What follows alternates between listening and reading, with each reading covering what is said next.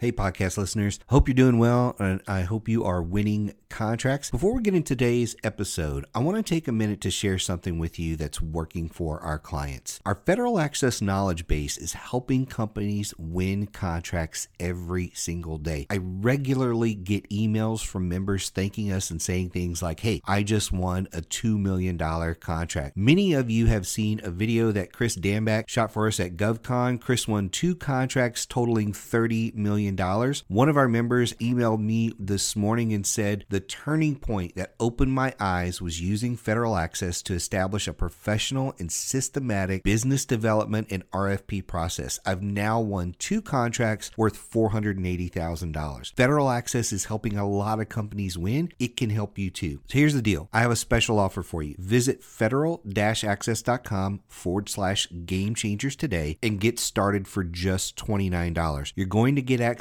to a digital copy of the Government Sales Manual, over 70 strategy videos, more than 30 webinars, 300 documents and templates, and one of my favorite pieces is SME support. So when you run into any issue, any challenge at all, you can email me directly for help. So go check out the special offer today at federal-access.com/game changers. The link is in the description below the podcast. So go check that out today, federal-access.com/game changers, so you can get started for just $29 today. Now let's hop into this episode. Welcome to Game Changers for Government Contractors. Game Changers is dedicated to helping you position for and win more government contracts. And now your hosts, Josh and Mike. So we're talking in this episode about bridging government sales strategy with business strategy here. So Josh, why don't you kind of jump in and lay the foundation for what you talk about in this particular chapter of the Becoming a GovCon Expert book? Well, it's probably the most important encompassing concept that we cover ever. There's no shortage of experts in the market, right? At least those that call themselves experts. You can literally close your eyes and point your mouse and click in LinkedIn and find, oh, they're an expert in federal acquisition. They're an expert in government sales. Same with Amazon, same with conferences. So there's no shortage of experts. And, whether you're talking with a counselor at one of the, supporting organizations, or you're talking to a paid consultant or a mentor or a rabbi or a colleague in another company, everybody says to you, hey, Mike, you need to do these 3 things. You need a capability statement, and you need to be talking to the small business office, right? They tell you to do all these things. Now, 50% of all companies, let's use 50%. That's a really good number. It's actually fairly low, but it's a safe number. 50% of all GSA schedule holders fail to win contracts. Most people don't realize that. Most people are like, oh, look how much they buy on my schedule. I have got to go out and get me a schedule. 50% fail. In fact, in 2019, over 70% fail. I don't have the numbers yet for 20. All the small businesses, 50% failed to win contracts. All the woman-owned, all the minority, all the veteran, they all fail, right? It's not because they don't have really strong products and services. But you have 2 companies. This is a microcosm of the market, Mike. You have 2 companies. Both have the exact same level of education. They both go to the same conferences. They use the exact same government systems. Everything is the same. They are educated, literally identical. But one of them wins $3.5 million and the other one doesn't make a penny. Somebody explain that to me. Explain to me how that happens. And that is how we came today to talking about bridging your government sales strategy with business strategy. Yeah. And I think all good points. One that you didn't throw out there was when you talk about 8A, yes, people go through the 8A. Post 8A, the failure rate of companies. Everybody I talk to and everything that I've seen, every study, the failure rate after the 8A program is massive for this reason. It's this reason. It's because they don't have a strategy. They have a status, and the status is their strategy, which we all know is not correct. Correct. And so that's one of the big back ends. People ask me about the 8A program all the time, and the first thing I say is, I hate the 8A program. And they're like, what? You hate the 8A program? I love the thought behind it. What I don't like is there's not enough going on in that program to successfully graduate people. And they are leaning on that status, and it takes them 4, 5, 6 years before they realize how to use it. And then, most of it's gone. Yeah. So we're going down one of those proverbial rabbit holes, right? That I like to go down. However, you're going down one. I'm proud of you, Mike. This is awesome. Yeah. So, let's talk. I have a couple of points on 8A. Can I just go totally off script? Yeah, absolutely. Okay. There's no script. Jump in. When it comes to 8A, 2 points. One, under no circumstance should you jump into the federal market and immediately get certified as a minority or socially disadvantaged company. What we all know is the SBA 8A Business Development Program. Okay? Yep. It is the only certification across the entire federal government that has a time limit. Yep. Right? It's the only one. You have 9 years. 9 years. If we know that the average 8A does not win any contracts, all of you listening that are either just certifying now, and by the way, if you're in the middle of certification and you don't have a really strong business development strategy yet, stop the process. I cannot overemphasize how important that is. You don't want to certify 8A until you've been in the federal market for a good year or two and you have some past performance as a subcontractor to a prime, because if you don't, by the time you figure out how to take advantage of your 8A status, instead of having 9 years, you're going to have 3 or 4 left. Mm-hmm. And all of you all the listeners that are going, well, that won't be me. Well, guess what? Everybody before you said, well, that won't be me. Yep. Right? So that's point number 1. Don't race out and get certified 8A until you're ready for it. And if you don't know what being ready means, then you call myself, you call Mike, you call another expert in the market, and you go, I want some feedback. Yep. Number 2, when it comes to the 8A certification, and what was it you were talking about before I jumped in? Just the massive failure rate after the program. So they go through the 9 years, they're actually winning some contracts, and then they wake up one day on day 1 after 9 years, and they're like, why can't we win anymore? Yeah,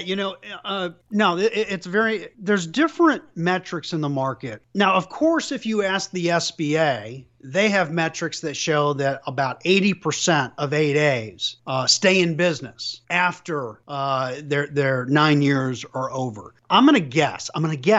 I don't think anybody truly knows other than SBA if they were to run their numbers in a certain way. I'm going to guess between 40 and 50% of companies actually close their doors after 8A period is over. Now, those are the companies, though, that have no commercial division. Mm-hmm. It's just 100% government. Right. And those companies that are closing their doors, and it's just as you said, they understand how to position for 8A within the government, but they don't understand how to run their fricking company. Mm-hmm. Now, those 8As that go, well, Josh, I'm an 8A. I've got $20 million in contracts. So don't tell me I don't know how. You're right. I stand corrected. You do know how to run your company as an 8A. Mm-hmm. The value of your company is that you're an 8A. The value of your company is not the value of your products and services that you provide to your clients. And so all these 8As that are doing crazy well, year 4 or 5, they should be pivoting. They should be moving away from, hi, we're an 8A company. You are required to do 5% of your sales with us. Right? You should never be mentioning 8A as a part of your elevator pitch. I should not see 8A at the top of your website, and I should not see 8A at the top of your capability statement. You need to be winning contracts outside the 8A program. And if you can't figure out how to do that, you got bigger problems. Right. And Mike, don't you want to know that in year 5 versus year 9? Yeah, I want to know it before, And I like the point there of telling people to stop if you're in the process. And we're recording this and COVID's still going on. You have the opportunity to stop because of that. You do have the opportunity to pause your 9-year clock if there's something catastrophic. That's a really good point. That's a really good point. Yeah. But you don't have the right to stop it if you walk into SBA and go, you know what? We were really clueless when we started this, and we just like to pause it for a year while we figure out our crap. You can't just do that. And so I think that's where some of this is coming from. But this is getting into the overall overall business strategy, because if I go back to something we talked about in a previous podcast where we talked about the 12 common challenges, and that's another chapter in the Becoming a GovCon Expert book, we talk about this strategic versus tactical mindset. And most people approach 8A as a tactical piece of or they actually approach it thinking it's strategic, but they use it tactically. Yeah, I totally agree. And what you need to do is use it as a strategic jump off point for post 8A. So like going into 8A thinking, how are we going to use this so that when we graduate, we're going to be able to continue to grow? Like on day one, being able to think that, or in year 5, if you're just hearing this, how do we focus strategically the rest of our 8A so that when we graduate, we continue to grow? Otherwise, you really don't have a business. That'll be the one point I argue with. You don't actually have a business. You have a 9-year promotion. And as soon as the promotion is over, the blue light special is gone, so are you. That was sick. That was sick. That was really well said. I like that. You don't have a business. You have a 9-year, would you call it a promotion? A promotion, yeah. All right, so I'm adding that to my quote list. Mike knows I've got this list of, dozens of quotes. That's a good one. Hey, let me bring this, since I'm going to, normally Mike's the one that drags me out of the rabbit hole. I'm going to drag Mike out of the rabbit hole this time. So, talking government sales strategy, talking business strategy. What we're saying, all these tidbits that we're giving you, don't just develop a government sales strategy. Yes, you need one. Yes, it needs to be a part of your overall corporate strategy and your corporate process. But what you need to be building and developing is a business strategy. Mm-hmm. I don't care whether you're in the government space or the commercial space. 90% of what we all teach and coach is market agnostic. That's right. It works commercial, it works federal, etc. And so when we talk about, you don't just develop a government sales strategy, you want to develop a business strategy. Here's a couple examples that come straight to mind. How do you bridge that government strategy with the general business strategy? One is, think about this. This is more for the small companies out there that are listening. What are you told to take to every single meeting? Your capability statement. Your capability statement. That's right. Now, why does everybody, it doesn't matter whether you're a PTech, a paid consultant, a small business office, everyone or going to a conference. That's the big one. When you're going to an event, a regional, national conference, you got to take copies of your CAPE statements. In fact, when you're at those conferences, what do they always have? I call them speed dating events. Yeah. Right? Yeah. The one-on-one matchmaking sessions. And they tell you, don't show up without a CAPE statement. Folks, everyone in the government space tells you that. But let's ask the question, why? Why does everybody recommend that? Well, one thing, we teach the way we were taught. Mm-hmm. Okay? So everybody who is anybody, so my grandmother who taught my mother, who taught my wife, who taught my daughter, everybody's going to hear the same thing. Well, it's the same in business. The problem with that is it doesn't take general business acumen and strategy into account.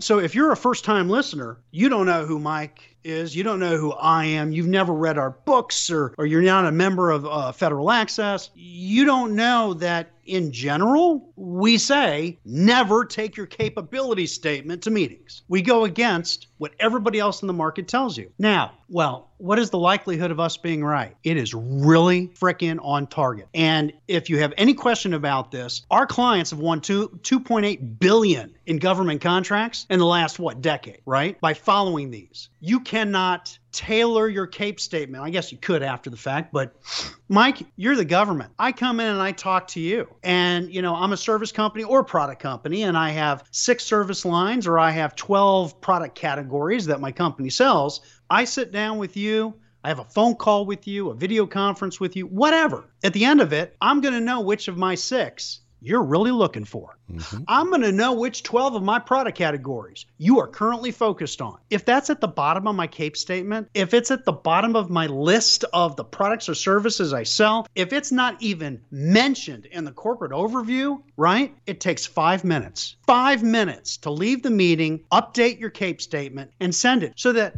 when I send it to you, you go, oh, wow, this is exactly what I'm looking for. It's about marketing. Right. It's about general business strategy. So that's one example. Don't be carrying boxes of CAPE statements everywhere you go. Yeah. And I think on that example alone, it shows how people are really thinking. And to your point there, you're just kind of following what everybody else is teaching. And can you win contracts that way? Let me just back up. Can you win? Sure. Yes. Sure. But you are absolutely playing a numbers game. And if you're playing a numbers game, don't you want a better advantage? If you want a better advantage, then do it a little smarter. Because I know what most people are going to say is, well, if I don't bring a capability statement, I'm going to look like I'm not prepared. No, you're going to not look like everybody else.